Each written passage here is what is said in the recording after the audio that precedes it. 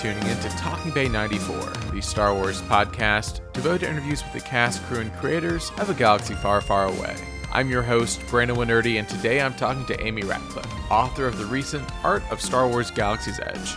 We go through her career, going from a Clone Wars blog to, after years of hard work, officially writing for Star Wars. We also delve into the creation of her art of book and the steps required to turn it into a piece of Star Wars history. Amy has been a huge inspiration for me, and it was such a delight getting to talk to her about her journey. This is Talking Bay 94, episode 107, Amy Ratcliffe. Let's just, dive right in. First experience with Star Wars, what was it? How did that impact you? You didn't have my first meaningful connection, I guess, with Star Wars until I was, what's math? In my late 20s, I think is what that works out to be. But I first encountered Star Wars on Star Tours at Disneyland in 1991 because we were visiting family in California, or family was having a wedding out there, and my cousin really wanted to go on it. And I didn't know what it was. I was just a kid. I'm like, Disneyland, all the rides. Right. So I have a vague memory of that. And then, fast forward to when they re-released the special editions in the theaters in 97, I believe it was. And that was the first time I saw Star Wars.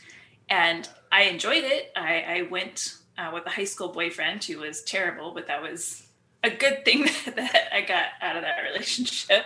Wheel of Time and Star Wars, baby. And I enjoyed it. I watched the prequels, but then it was really Clone Wars in 2008 that made me...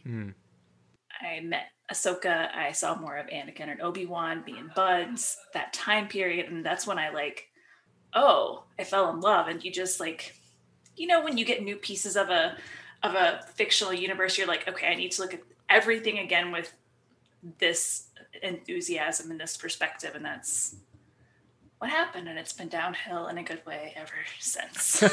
I love it. I guess, what was your first experience with Disney parks? Obviously, this book is such an incredible blend of both, but was that 91 trip your first time at Disney, or what was that journey for you? Oh, wow. That was in the 80s. So I'm from Ohio. So the closest park to us was Walt Disney World. And my mom took me in the 80s. And I'm always impressed when people can remember very specific things about their childhood, because I have moments, but largely what I remember about that trip is being obsessed with living with the land at Epcot because plants were growing upside down, and right. That made an impression of all things. That I met a lot of Robin Hood characters, which is pretty exciting. Very exciting. And I got, how at the parks, I think they still do this, where you can buy a parasol and you can get it plain, or they can paint your name on it. And I got a pink one with my name on it and promptly left it in the hotel room. Oh no. Never to be, when we left, never to be seen again. So that was my first Disney Parks experience. I love it. No, that's great. It's because it's especially how young you are going. It's the only thing I remember from the first time I went to Disney World is Star Tours, but it's that my dad didn't want to ride the motion simulator, so he asked the cast member to turn it off, and so we sat there and just watched. That was a different experience. The screen.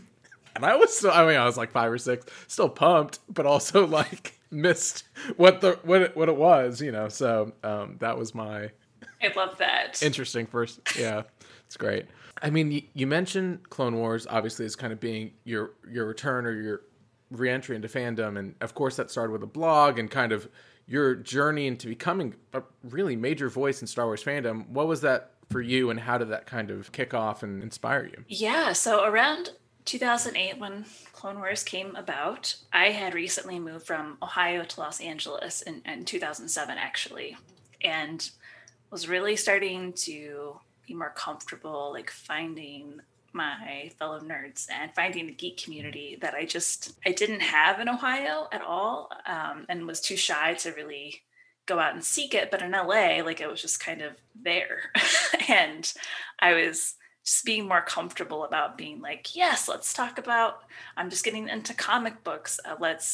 Let me tell you about my Battlestar Galactica live journal, and would you like to see the custom icons I made? And so still super awkward. And I was figuring out that mid 20s, late 20s, like, what do I want to be when I grew up? Because I still didn't know.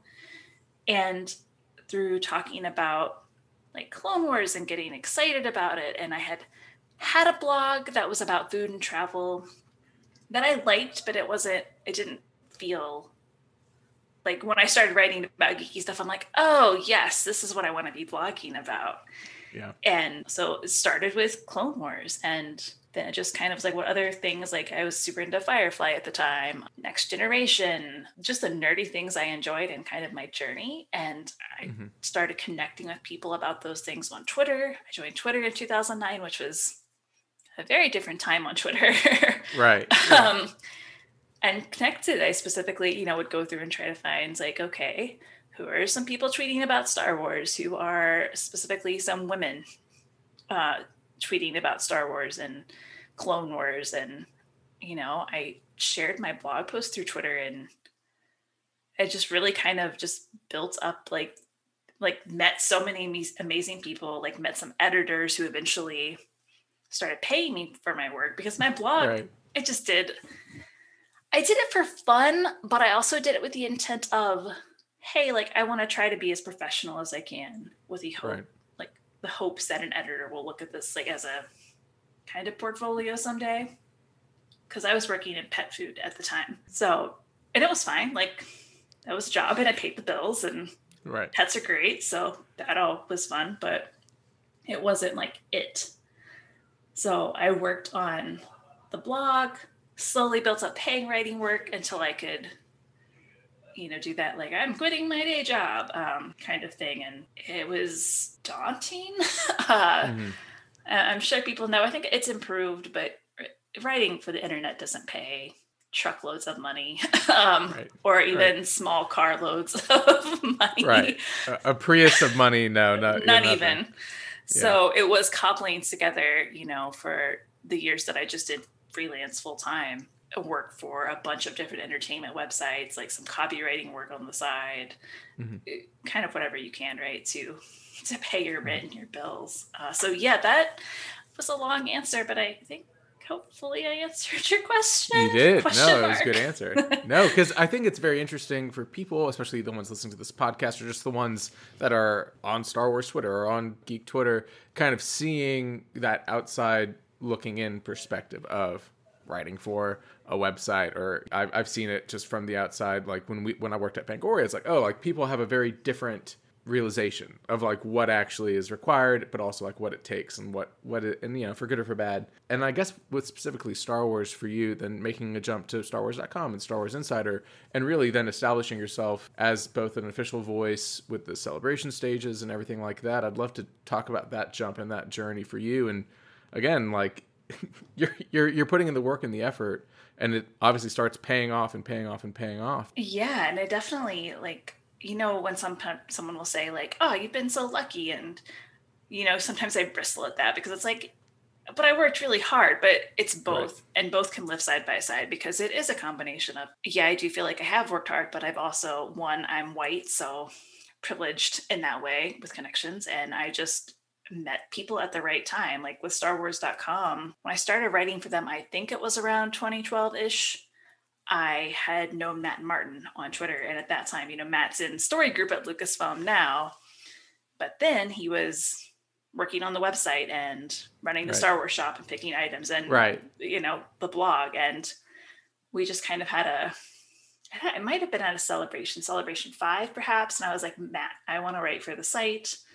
Mm-hmm. What could that look like? And we came up with the idea I had a column called Fully Operational Fandom that was about focusing on the cool stuff fans do, because Star Wars fans are really creative. And then at Celebration 6, I worked up the nerve, that was also in Orlando, to go to the Star Wars Insider booth, because it's like writing for the web is amazing, but like seeing your name in print is always like a different level. And I worked up the courage, because I'm still like, I'm less shy than I used to be. But it's hard to talk to someone and be like, hey, I want to write for you. pay me, thanks, bye. So, but I kind of did that with Jonathan Wilkins, who was the editor at the time. And I think my first piece for them was either with Kat Tabor or James Arnold Taylor, like tied to like something at that celebration. They're like immediately like, yeah, we'd love for you to write some things. And, you know, sometimes you like put that out there, you're like, that's not going to work out. Or if it does, it's going to be like a while. Right. So when they follow up quickly, you're like, oh, yep, right now. Okay, sure. You got to do that. Like, yes, I will say yes. I don't want you to think that I'm flaky or whatever. Right. Even though I definitely do not have time for this this week. But, and then I'm trying to think. Oh, Celebration. Yeah. Being a stage host at Celebration. I loved going to them. My first one was Celebration 5 in Orlando. And was just such a like cool, like it's that energy. Have you been to a Celebration yet? Mm-hmm. Yeah, I went to 4 and then skipped 10 years and then went to Chicago. Oh, nice. Yeah. Well, you know, like that energy is just special. Like we're all there for one reason or multiple reasons under this umbrella of one reason, I guess. Right. And there's just a positive like vibe generally. And it's just fun. It just feels like the right, like comfortable place to be. And through my work with, Nerdist, who I started working for full time in some year. I think it was 2017. But even before that, I'd freelanced for them. And over the years, I built up a positive relationship with Lucasfilm PR, covering the Clone Wars mostly, and then Rebels. And I'm trying to remember which event, which I think it was the Star Wars Rebels season 2 finale, the Twilight of the Apprentice, which was pretty big. Nothing really happened in that episode. My PR contact, Tracy Canobio, had asked me to host a panel, like a post-episode panel on the Disney lot at a theater there. And I wasn't allowed to see the episode beforehand. So I was like, oh, fine. Like, again, like, yes, I'll do it. And as a result of that, she then asked, like, hey, so if you like doing that, like you did an okay job, like, would you want to host the behind the scenes stage at Celebration? Right. And I was like, yes, of course. And my first time hosting was Celebration Europe in the summer of 2016.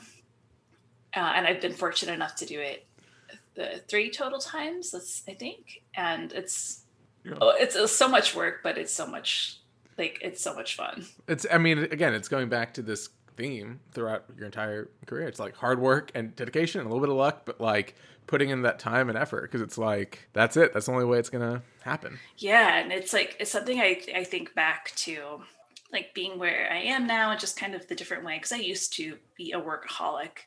And we talked about boundaries earlier before we recorded, and I didn't have any in the past. Yeah. When I was starting that blog and working a full-time job, it was like I was working over like 60 to 80 hours a week between the two. Yeah.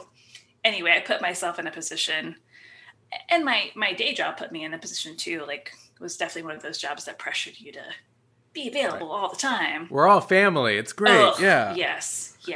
And I started getting panic attacks and a lot of like physical problems caused by stress.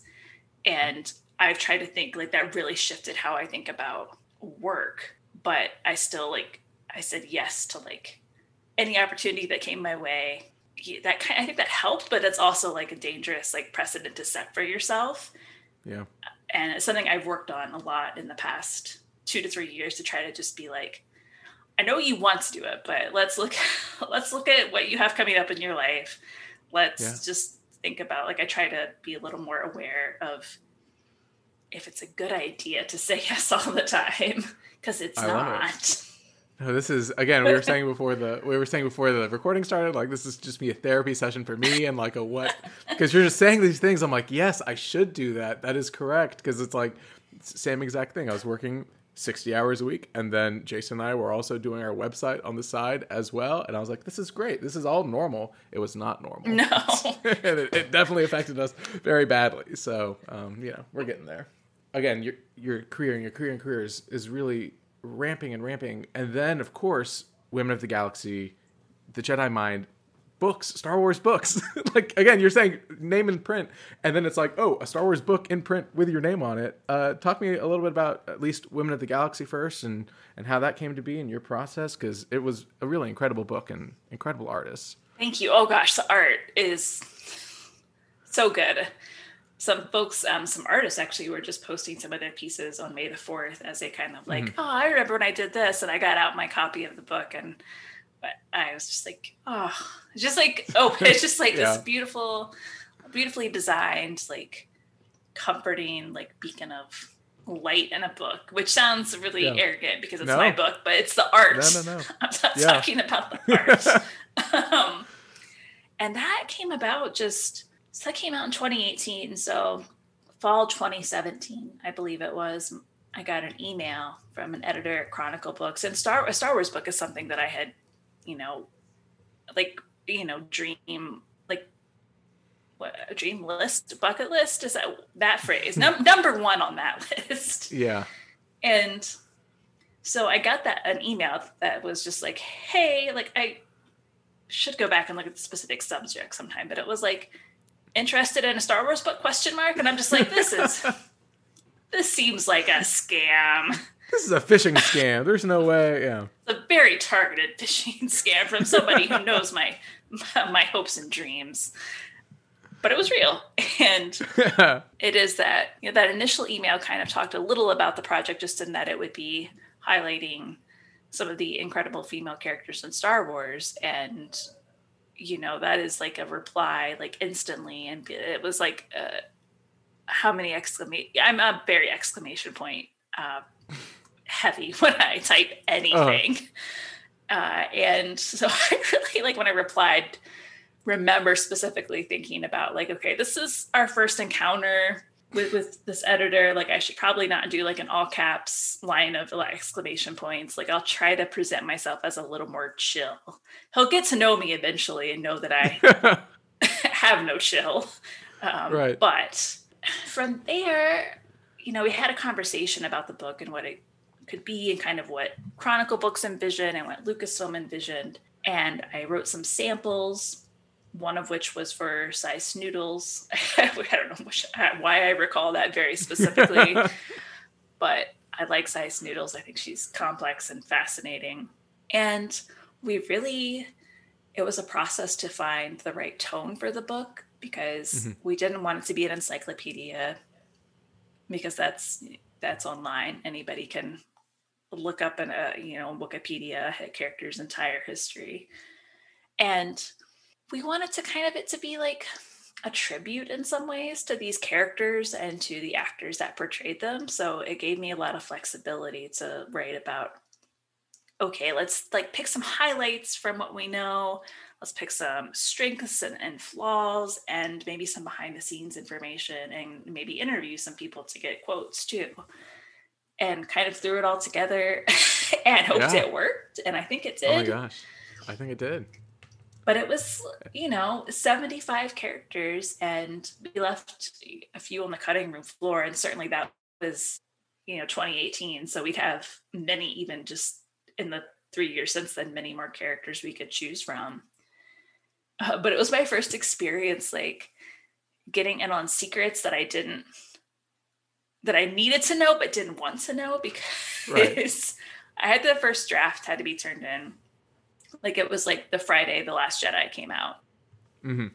And I had luckily seen the film early as a member of the press, because I wouldn't have otherwise. And I would have been staying up very late that night to turn my draft in. But I still had characters from Solo to put in the books, and Star Wars Resistance. But with Solo, that was one, I was at Lucasfilm with my editor at Chronicle Books, and we like got a walkthrough basically of Solo. They didn't tell us the end, which I'm glad for, but it was still like a lot. You're like, oh, yeah. I'm like, this movie doesn't come out for 6 more months. I don't want to know this. And I still had to wait until the film came out ultimately to write about Kira and Enfys Nest anyway. So that was like a weird, peek behind the curtains that I wasn't, I wasn't expecting, but it was fun. And that editor and I, Steve Mockus, had such a great time working together. He's a delight of a human, let alone an editor. We had such a good time that we're like, oh, we really want to work together again. And that's when we cooked up Jedi Mind. Again, Women of the Galaxy is so great. A, because of the words and the time that was put into it. B, it's like Jen Bartel, incredible. But then it's like the Princess Kneesaa art, all these, like, I'm like, oh, this is the best. And I think, like, anyway, if you type in Kneesaa, it's like the only image that people use now because it's just the best. It is, yeah. And I like that we got to like include art for characters that hadn't I think there were a few that were, just novel characters, or like, for example, Teenage Phasma, who is in the Phasma novel. And we got to do that. Annie still did that illustration. I didn't do any art, thank goodness. But like, it was kind of like exciting, like as someone who really wants to push the novels and comics and animated series, because I'm always like eager for folks who've only seen the films to be like, oh, there's a whole world and you can go hard. And like, that was really special to be like, oh, we get to put a Nora Wexley image in here. That's cool. Krista Agate, yes. Things that made me really happy, and probably a select small number of other folks, but still. No, that's great. I love it. Oh, I mean, going to the Jedi Mind, again, just talking to you for 30 minutes, I'm like, oh, of course you wrote a Jedi Mind. Like, what a perfect person to write it. Like, talk to me a little bit about the process and maybe both the personal and then the professional ways to put that together and make it tie into Star Wars. Yeah, so like I mentioned, Jedi Mind at first birthed from a desire to work with Steve again, and we just really were trying to figure out what we could do together and how we could just make something fun. And we really wanted to stay in that kind of lifestyle area. And Steve and I had both talked in the past. Like, he's just, like I said, a delightful human, and was sometimes like as I would just like pour my many anxieties about the book on him. We got to talking about it. I'm generally a pretty anxious person, and we connected over that. So we were thinking about like how we could tie together, these wonderful quotes in Star Wars, like, always remember your focus determines your reality, from Qui-Gon. Like, those kind of things were like, there's something here. And we knew that the book Be More Yoda by Christian Blauvelt existed. And there are a few of those books, but like, what if we kind of took that idea, like, where we want to like pull out these like very mindful quotes about the Force and the Jedi, but we actually paired them with a practice in mindfulness. And we talked about it for a little while, and Steve, bless him, like formally pitched it to Lucasfilm, because Lucasfilm's concern was kind of making sure, like, mindfulness by that word doesn't exist in the Star Wars galaxy. Right. There's no like yoga in the Star Wars galaxy. So they were very much like, okay, just don't have like, don't have a character like doing downward dog or something. And we're like, okay, like, we can walk that line. We got it. I understand where you're coming from, but we had to thread that needle of, okay, let's find a quote, of which there were many. That's how I started, is with a list of quotes from the animated series, the books. I don't remember if I got any from the comics in there, and the films, of course, that were generally about Jedi, from Jedi, about the Force, whether it was from a Jedi or like a character like Bendu or Chirrut from Rogue One. And once I had this list, and there were like so many, because Star Wars is just full of great lines that fit naturally with mindfulness, then we thought about practices. And something I did early on is I used to co-host a Star Wars podcast called Lattes with Leia with one of my best friends, Dr. Andrea Lettamenti. And she works in mindfulness at a center at UCLA. So I really like ran the idea by her to like pass a like the BS meter and make sure that we weren't just like trying to like smush two things together and it was ridiculous. And we talked a lot about mindfulness and the research that it's grounded in and how it's proven to help people. And she gave me like, of course, like a huge reading list and research, but the ultimate result was like, she's like, yeah, this is actually a really great way to make mindfulness approachable. Yeah. And it was so fun to research because it's a lot of like practicing and employing all these different techniques to like give me some chill. And then when it came time to write it, I was actually recovering from, I had heart surgery, and like, just by the way that like the deadline fell, it wasn't like Steve like getting on the phone while I'm recovering from open heart surgery being like, where's that book, Amy? It was, you know, I was in the end of my recovery where I just like, I couldn't do a lot, but I had the energy to like go out and do things. But sitting on my couch and writing, pretty great. And so the point I was getting to is that writing that book, like, I'm usually a writer who loves the results, and having written, the actual writing, not always as much. Yeah, terrible. It's just like pulling teeth sometimes. But with the Jedi Mind, it was the most enjoyable and easiest time I've had with any of my books or stories. And I think that has a lot to do with the subject and it being soothing, and it being very much about like, hey, let's not dwell on the future. Let's not run over the 5,000 bad things that could happen next week. Right. Stay in the present. And it felt very right to tie that with Star Wars. Like, I was pleased how well it came together. And Christina Chung, who did some of the art in Women of the Galaxy, came into Jedi Mind to do illustrations for us, and just like absolutely nailed this total like minimalist, like soothing art that I think complements everything so well. I'm so glad you brought up all of that, because it is important, I think, for people, especially like Star Wars fans, just to be able to start taking things from Star Wars that isn't just like straight up plot, and using it in a way that contextualizes what we're living in. Because I think, I mean, that goes all the way back to George Lucas, right? Like creating these stories for children to teach them how to be like good people, right? And like employing that as we get older and older, I think is sometimes lost on some people. But stuff like this book, I was like, oh, this is so great. As someone that has paid for Headspace for 3 years and uses it like, 3 times a month. So like, it was a nice reminder to be like, hey, like take a step back. That's me and Calm. Well, I mean, again, talking nonfiction to then fiction, and I promise we'll get to Art of Galaxy's Edge good. soon. But it was so cool to see you make that jump to fiction, however briefly, from a certain point of view. Empire Strikes Back, awesome. And I'd love to talk a little bit about like making that jump, doing so much nonfiction, and then like creating a Star Wars character and a Star Wars environment. Like, that's so cool. What was that like for you, and how did you approach it? It was so daunting, because for the longest time, people would be like, oh, when are you going to write like a fiction? I'm like, oh, I think I'm good. I don't know about writing fiction. That's hard in a different way from writing nonfiction.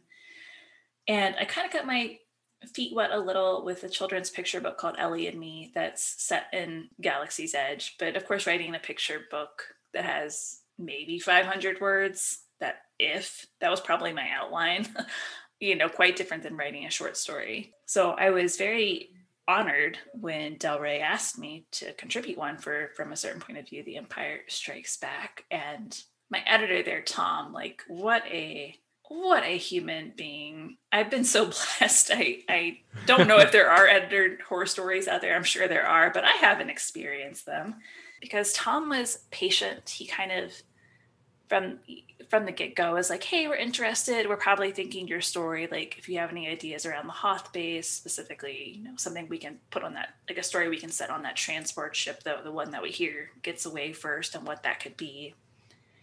And my first request, I was like, I want to be the person, or I want to be, it's not a role-playing game. I want to write the character who takes care of the Tauntauns. And Tom was like, great, that's already taken. I was like, that's fair. That was an early one that was claimed. I get it. I still work the Tauntauns into my story. So I kind of started from that, like, write what you know advice. Because I've written like some very short fiction just for fun for myself. I remember sitting down, and I try to remember the original word count, and I think Tom gave me was like 3,000 words. And that seemed like so many. Mm-hmm. But by the time we got through a draft and edits, I'm pretty sure I pushed over 4,000 words. But I thought, well, something I've always been curious about in Star Wars is we've heard a little about the HoloNet.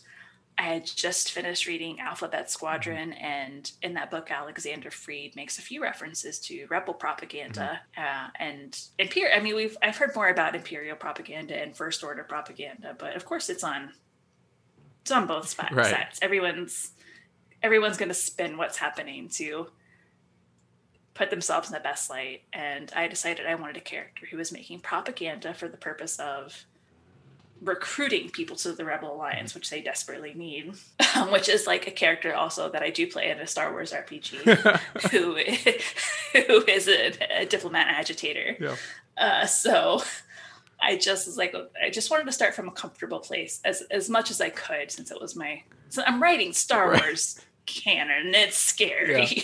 So luckily Del Rey responded to that idea, Lucasfilm responded to that idea, and then we just like had to think about, okay, if this is a top secret base on Hoth, would they really tell a propagandist about it? Like, how do we work the timing so that she gets there? Just because that was a thing. Like, I've seen The Empire Strikes Back. It's my favorite Star Wars film a bunch of times. I went back specifically to watch the Hoth scenes to make sure I could like wind around everything that's established. And it's so short, the time that they're on Hoth, but in my head, that was like a solid like quarter of the film. It's not. So, but it gave me, it's just, that might've been a longer answer than you wanted, but it was just like fun to like, kind of just like, if I'm going to do this, let's like go for it. Let's make up a new character. Let's have her interact with as many of the known character. Why not? Like, I'll just do it until Tom tells me not to. And he let me do it, which was nice. I'm like, oh, so it was exciting, and I hope to do more of it one day. Short stories are like a nice, comfortable place to live, but it did help me to like personally just like be more interested in like writing fiction, and I hope that's something I'm trying to do more of moving forward. Awesome. Yeah, it's funny that you said all that, because it's like Corey is like, whenever someone's like, oh, who would you be in Star Wars? It's like I'm never going to be a Jedi or like a starfighter. I can't do it, but I can do marketing for Star. I can do that's all I can do. That's why I love Rose Tico, for instance, because I'm like, yes, Rose Tico, that's me. Like, I can do this. You know what I mean? So it was funny seeing that and being like, yes, I could do interviews. I could do a podcast for the Rebellion. Exactly. Like, I can cut together some hollows, like, and that's my way. Like, I can get involved, but not necessarily like be on the front lines and like, or I love Jar Jar, but that's how I'd be the clumsiest person in the rebellion, like causing so much trouble, and nobody needs that. And Jar Jar Binks was the character I related to the most when I watched The Phantom Menace growing up. I was like, there he is. That's me. There it is. So this is great. I love it. So now talking about the art of Galaxy's Edge. Yay! Holy crap. Like, yes. It was announced. The story of Galaxy's Edge has really been told until it opened in concept art, which I think is so fascinating, right? Like, as opposed to some of the movies, we were shown, oh, here's the pod racer oven, and like, oh, yay, like, it's happening.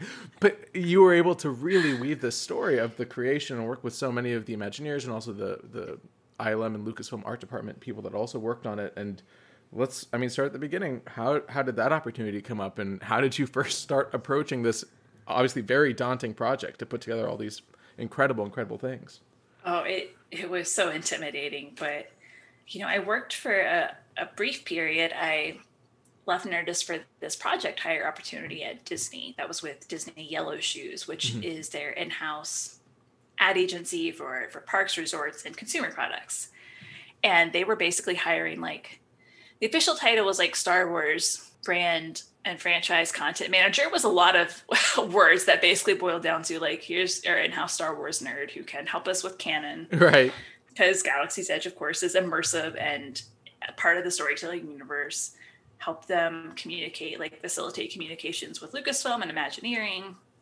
And that helped me just I spent in... Where did it open first? In Anaheim, yes, in Disneyland. Like the week before it opened there, a couple weeks before, I was with Yellow Shoes on a shoot there. Like, we shot some. So anything you see social media wise from Disney parks, or commercials from Disney parks, like Yellow Shoes does that. Mm-hmm. So, and I spent, I think it was like 6 days, like doing a social media shoot. We did this cool thing called First in the Galaxy, where we brought some fans to be the first ones to experience Galaxy's Edge. And then we did B-roll. So the short version of that is I was in Galaxy's Edge for like 6 days for 12 hours a day, which compared to the Imagineers and folks who worked on it, that's no time at all. Right. But for a Star Wars nerd, I was like, this is amazing.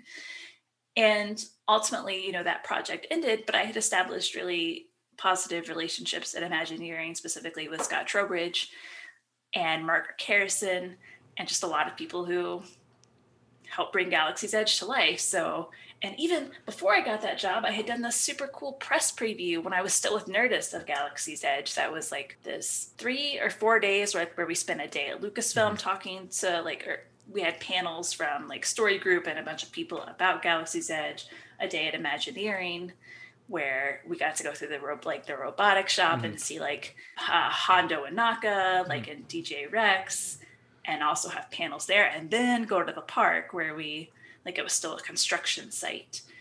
So we had to wear very particular kinds of footwear and hard hats. And we got to taste then, you know, separately, like a bunch of like sample menu items. So it was cool basically. So I came with all of that and just, of course, as a fan, visited Galaxy's Edge a lot. And on Lucasfilm and Imagineering side, the book has been something they have been talking about for, I think, a couple of years at least. And Mike Siglain, who is the director of publishing basically at Lucasfilm, is such a nice human and a real champion and advocate. And anytime I've tried to be like, hey, Mike, I'm free, like, I would like to work on, I had done this kind of like one of those like shoot your shot tweets, like when they're just like once in a while, like, what's your dream like writing project? I'm like, oh, I'd like to work on a Star Wars kids book. I'd like to work on a making of book of some kind of Star Wars. And Mike was like, I know a guy who could help you with those. Right. And bless him, he did. So I think he gave them my name, and Scott and Margaret were comfortable with me from our time working together.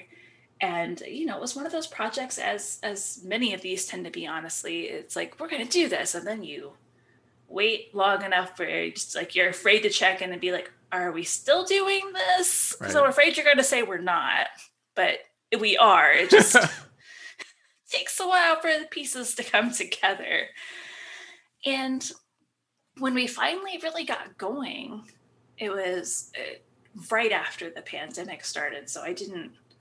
all my interviews, unless it was stuff I had from my previous press encounters with Galaxy's Edge stuff, they were all done over Zoom. I didn't get to go to the parks while I was writing it, which is a bummer. Yeah. But Imagineering just came in with this incredible digital treasure trove of... of course, like, it's Imagineering. They're great at managing digital assets and archiving. Yeah. But there was so much, though.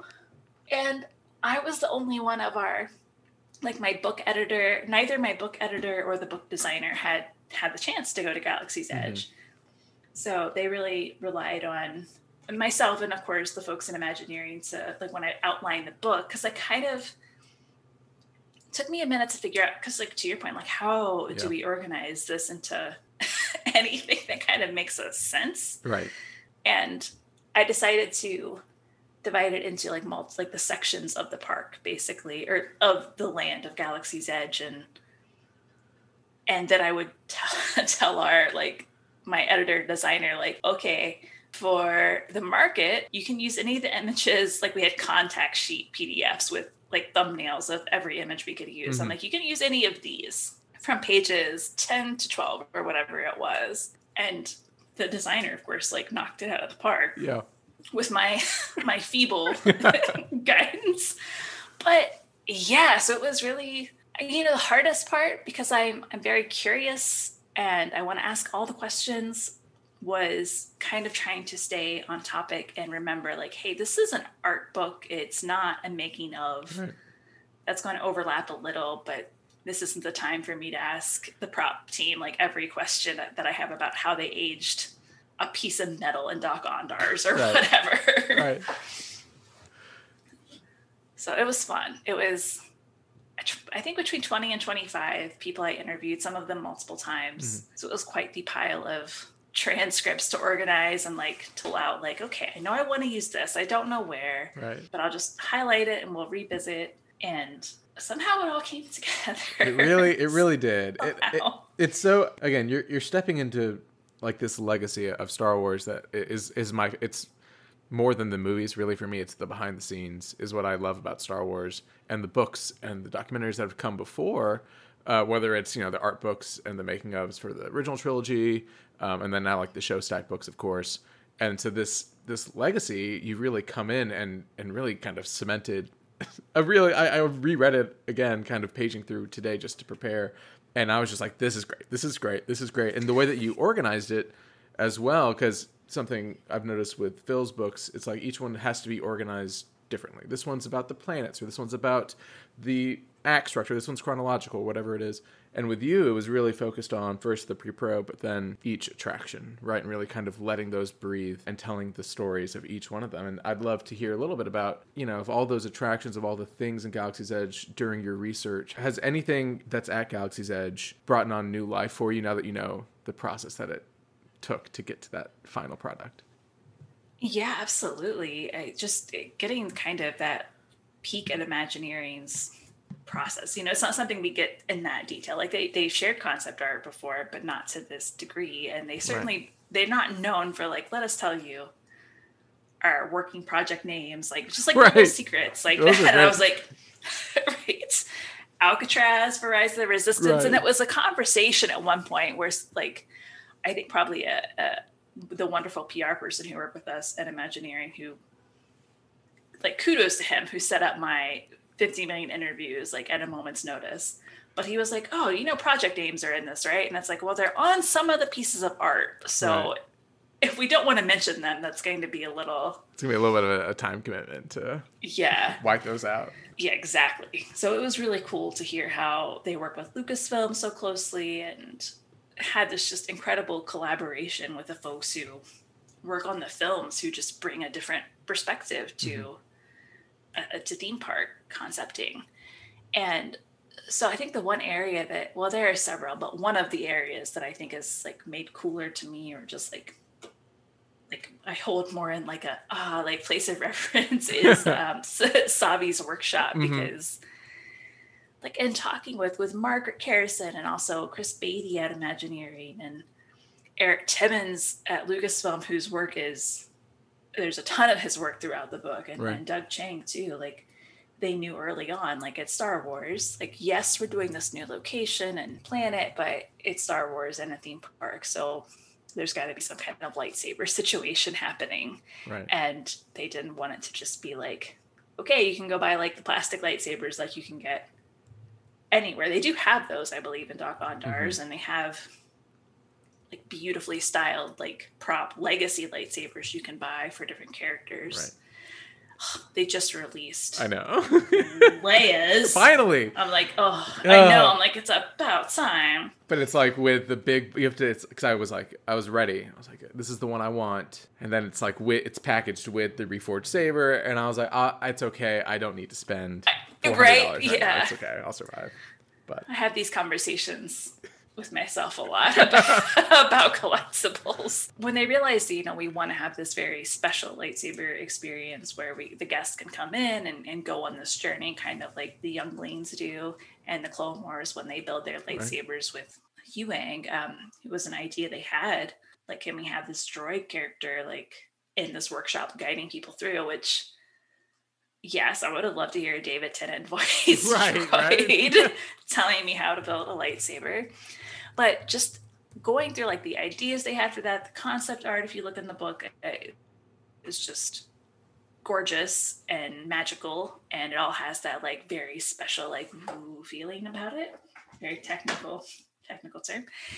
And they just kind of had to keep evolving until they got to a place where like, maybe a droid doesn't make the most, like, that's not the most practical option. And if we have cast members leading people through in character, like, that's a more human connection and can be just a little more personalized. And the design of that room is gorgeous as is, but just like hearing how they got there, and Right. you know, how they like, oh, let's bring in like those Kyber crystal containers that we see in row one. Mm-hmm. And those kind of touches, like, so I'm like, it was a cool place already to me, but now I'm just like, yeah. Now, just like knowing what went into it, I'm like, oh, you all really like thought this through. Yeah. Because of course they did. Right. Oh man, it is, of all the incredible things at Galaxy's Edge, that is still probably my favorite memory, because it's such an emotional thing, and you don't.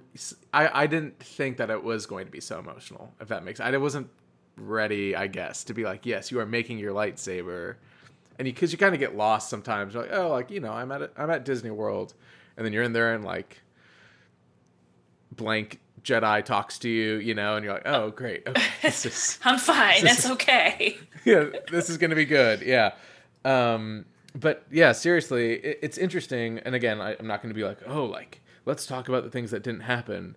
But it is interesting seeing the process and seeing the limitations that exist in theme parks. That sometimes we're like, oh, like, I wish they had done this or that. And like knowing the actual implications and the actual real world necessities. This book does more than any of the random Disney blogs that are speculating on why things, you know, like, this explains. You're like, oh, this makes sense. Like, yeah, so we understand how this happens. Yeah, they were very generous about, I thought, sharing their blue sky ideas. I didn't expect them to share things that didn't make it into the park. I just thought that was going to be like a caveat we'd have to work with. But they're like, no, we can do that. And I'm like, oh, okay. Oh, interesting. Okay. Very surprised. Sure. Great. I'll take it. Because you do get to see just exciting ideas, and you kind of get like the, you know, something I'm sure I know Phil Shostak has said more than I am, has dealt with longer, but it's like concept art is just like, it's concepts, it's ideas. It doesn't mean like this thing was for sure going to happen. And now that it's not, it's a canceled plan. It's like, no, it's all ideas, but it is really neat to see those ideas. And to your point, to hear, like, you know, I love Ellie, obviously. Mm-hmm. And you have a certain attachment. Yeah. Yeah. And Scott loves Ellie too. Like, that book came about because Scott loves Ellie, but, you know, they built a model, and at some point you just have to realize, like, look, we have 14 acres and there are going to be a lot of people, and maybe a giant walk around beast isn't the most practical thing in the world. Yeah. And it's like part of you as a Star Wars fan, it's like, that sucks. Like, that would be great if I was walking around Batuu and like a creature came up to me, you know, but it's like, okay, I would lose my mind. But then also 1,000 other people would lose their mind, and an animatronic or whatever would get destroyed within like 2 days, right? Yes, so, or like somebody, I totally went through that journey. Like, I'm like, oh, this is so cool. Stuff. Yeah, you know what? I get it. Fair, sure. Yeah, it's like the alien bartenders. I'm like, yes, that would have been really cool. What a cool thing if I got served by Yak Face. That would have been incredible. Amazing. But I'm like, oh yeah, would a cast member getting paid X amount, standing in a warm bar for 6 hours or whatever, would that have been the best thing for anyone? No, probably not. You know, reasonably no. And I mean, they have air conditioning in there, but both Florida and California get pretty toasty. So, right. And if you're in a mass, like, there's only just so much you can. Yeah. I mean, that's a whole side subject of me being like, you know, all I want is just to be a background alien in some cantina in some Star Wars spinoff TV show at some point. But I know I'll be the biggest baby in the world, right? I'll be like, nope, this sucks. Like, this is the worst. You're like, I've been doing this for 5 minutes and I'm done. Yes. Take me out of this. Well, it's like there's the Simon Pegg behind the scenes when he's Unkar Plot and he's like sweating and he's like, I sweat for Star Wars. I always think about that. And I'm like, Brandon, like, calm down. It's okay. You don't have to do it. Because you would pass out. Yeah, same. I'm like, I don't like to be hot. So cool idea, but no. Yeah, cool, but it's okay. Is there anything that surprised you in the book? Again, you're putting together from thousands and thousands of photos. You're talking to all these people. Is there anything that during this process surprised you about Galaxy's Edge, or anything that inspired you? Especially like you're talking to the most creative people in the world. It's very incredible opportunity to be able to pick all their brains, I'm sure. Yeah, I think surprising and inspiring like go together from talking with Eric Timmons, who's a concept design supervisor at Lucasfilm, he's been there forever. Wildly talented. Yep. A number of people would talk about, you know, being in conference rooms and discussing various ideas, and Eric would be over in the corner drawing and be like, yeah, like this. And they're like, how did you get inside our brains? Right. And it was really cool to include, some of his more finished pieces in the book as well, but also just a number of his rough sketches, because I think that's awesome to see. But in talking with him, I think that I didn't expect necessarily, I know Star Wars is grounded in the real world. I've heard Doug Chiang speak on that topic many times, and you can see it in the films that it's a blend of like 80%-ish real, 20% fantastical. Mm-hmm. But Eric has a really strong, I can't remember if he actually he probably does have a degree or multiple degrees in art history, but just has that very strong background and would talk to me about different eras of paintings or different types of paintings that inspired like what they wanted the light to look at. So he would reference painters who I had to look up and do a lot of spell checking. I'm like, I know this name, and then I learn, and I'm like, I get it, like Piranesi, and I'm not going to remember the other ones off the top of my head. And I think that was 18th century basically Italian landscape artists and how they painted vistas and what they wanted to capture of that emotion and like the scope of Galaxy's Edge, and how the light would play in different areas, especially in the market, because it's such a like unique place and you have the coverings overhead. And I love the market. Like, I'm always fascinated by the way it looks at different times of day. And that's because they considered that, and because people like Eric looked at these paintings, and he and Chris Beatty referenced another period of Orientалist style paintings and their bold colors and the way they also used light. And I just had, when you think you're in a Star Wars land, or if you're me, I'm like, I 100% see the Macquarie in Galaxy's Edge, like these dome buildings, like this all feels very Star Wars. I can see like this and this thing, but I'm not thinking like, wow, an 18th century painter, like in some part, but it makes like, of course it does. Hearing that kind of stuff was like surprising and inspiring, and listening to Eric in general, I'm like, you should teach. I mean, you have a job, you're fine. You probably don't want to teach art history. It was just like me, like, yeah, you just keep talking. Like, we can listen to this all day. Everyone too, I was really pleasantly surprised at their memory retention, because they worked on this project going back to 2015 or April 2014. And especially when we got to the part where we had the layouts on and I could bring up specific images to screen share and be like, what do you recall about creating this piece? I don't know, 4 to 5 years ago. And there would be no hesitation from anyone to be like, oh yeah, we were thinking about XYZ. And I'm like, how does your brain do that?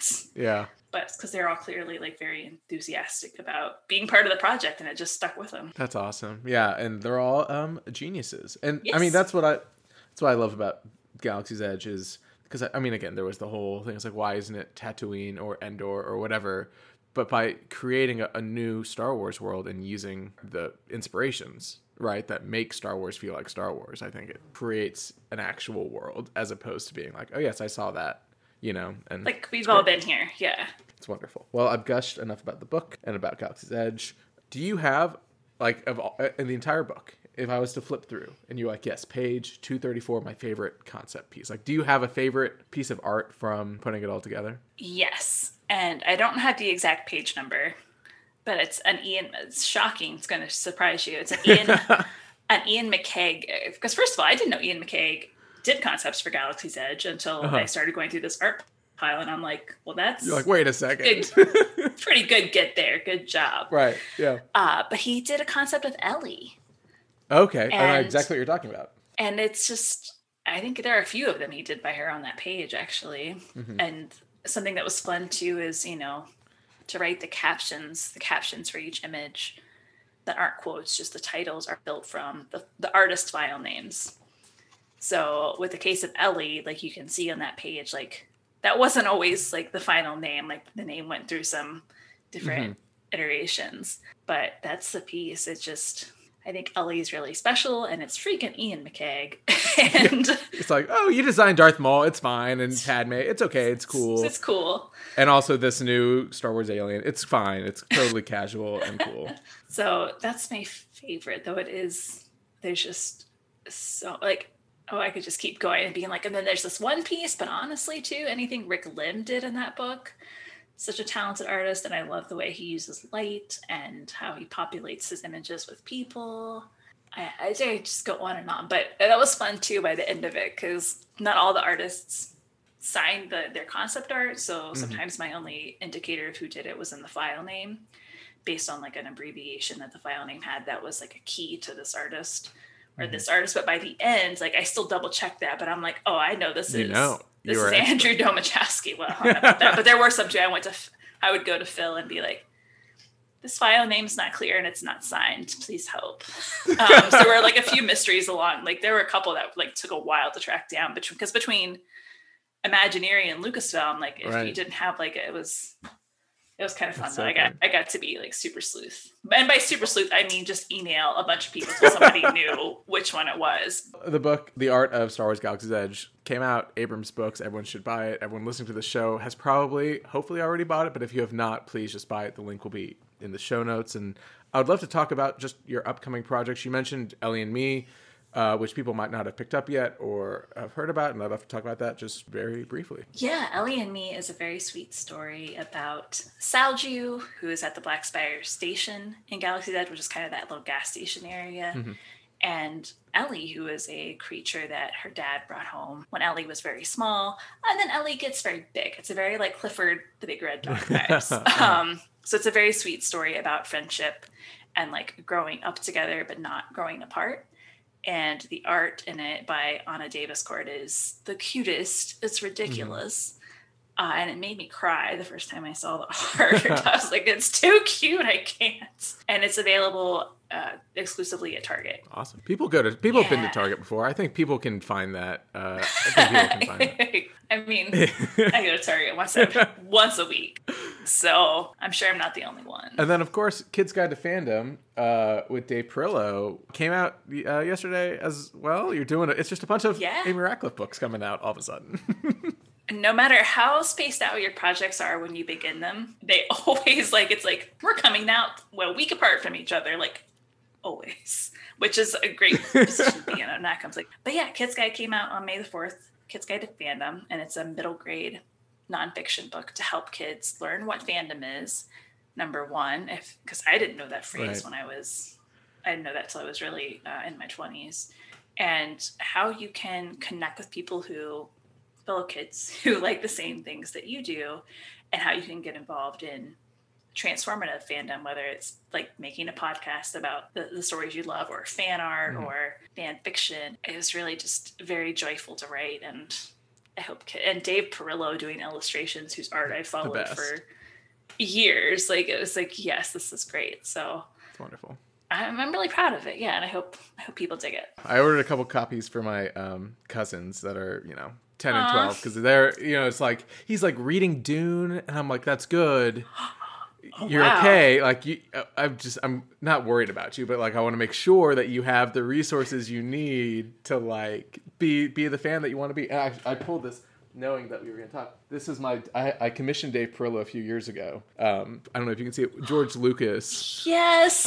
I'm very proud of it. In a very ornate frame. That is awesome. Holding a Jar Jar action figure. Yeah. So I'm a big. And look at the shelves. Yeah, I'm a big Perillo fan. So so I was excited to see both of y'all come up. That was great. That's an incredible print. He's so talented. And thank you for getting a couple. It's very sweet of you to support the book. Of course. And then, final plug for you, again, because I'm just like Amy Ratcliffe, the blueprint, the inspiration of just of turning fandom into something more and working hard at it. And I think that can be inspiring for a lot of people. But your newsletter is also just a really nice thing in my inbox, of an inbox full of not nice things most of the time. And so if you want to subscribe to her newsletter, we'll put a link in that show notes as well, because it's a very nice thing to get whenever it comes. Thank you. It's one of my favorite things to it's never a chore to write it. It's always just I don't know, I really enjoy it. So yay. Love it. Well, I feel like I've gushed enough. We've gotten through, I think, pretty much everything.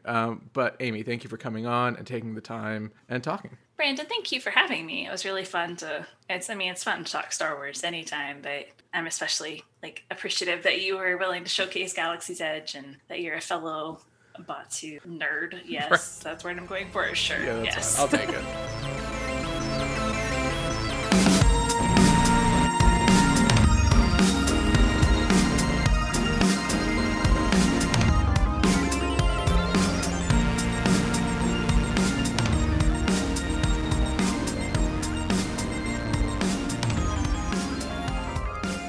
Thank you again to Amy for her generous time, her incredible stories, and, as I say in the interview, for truly being a blueprint for creativity and fandom. And thank you to Abrams Books for coordinating and making the interview possible. You can find a link to The Art of Star Wars Galaxy's Edge in the show notes, as well as a link to subscribe to her newsletter.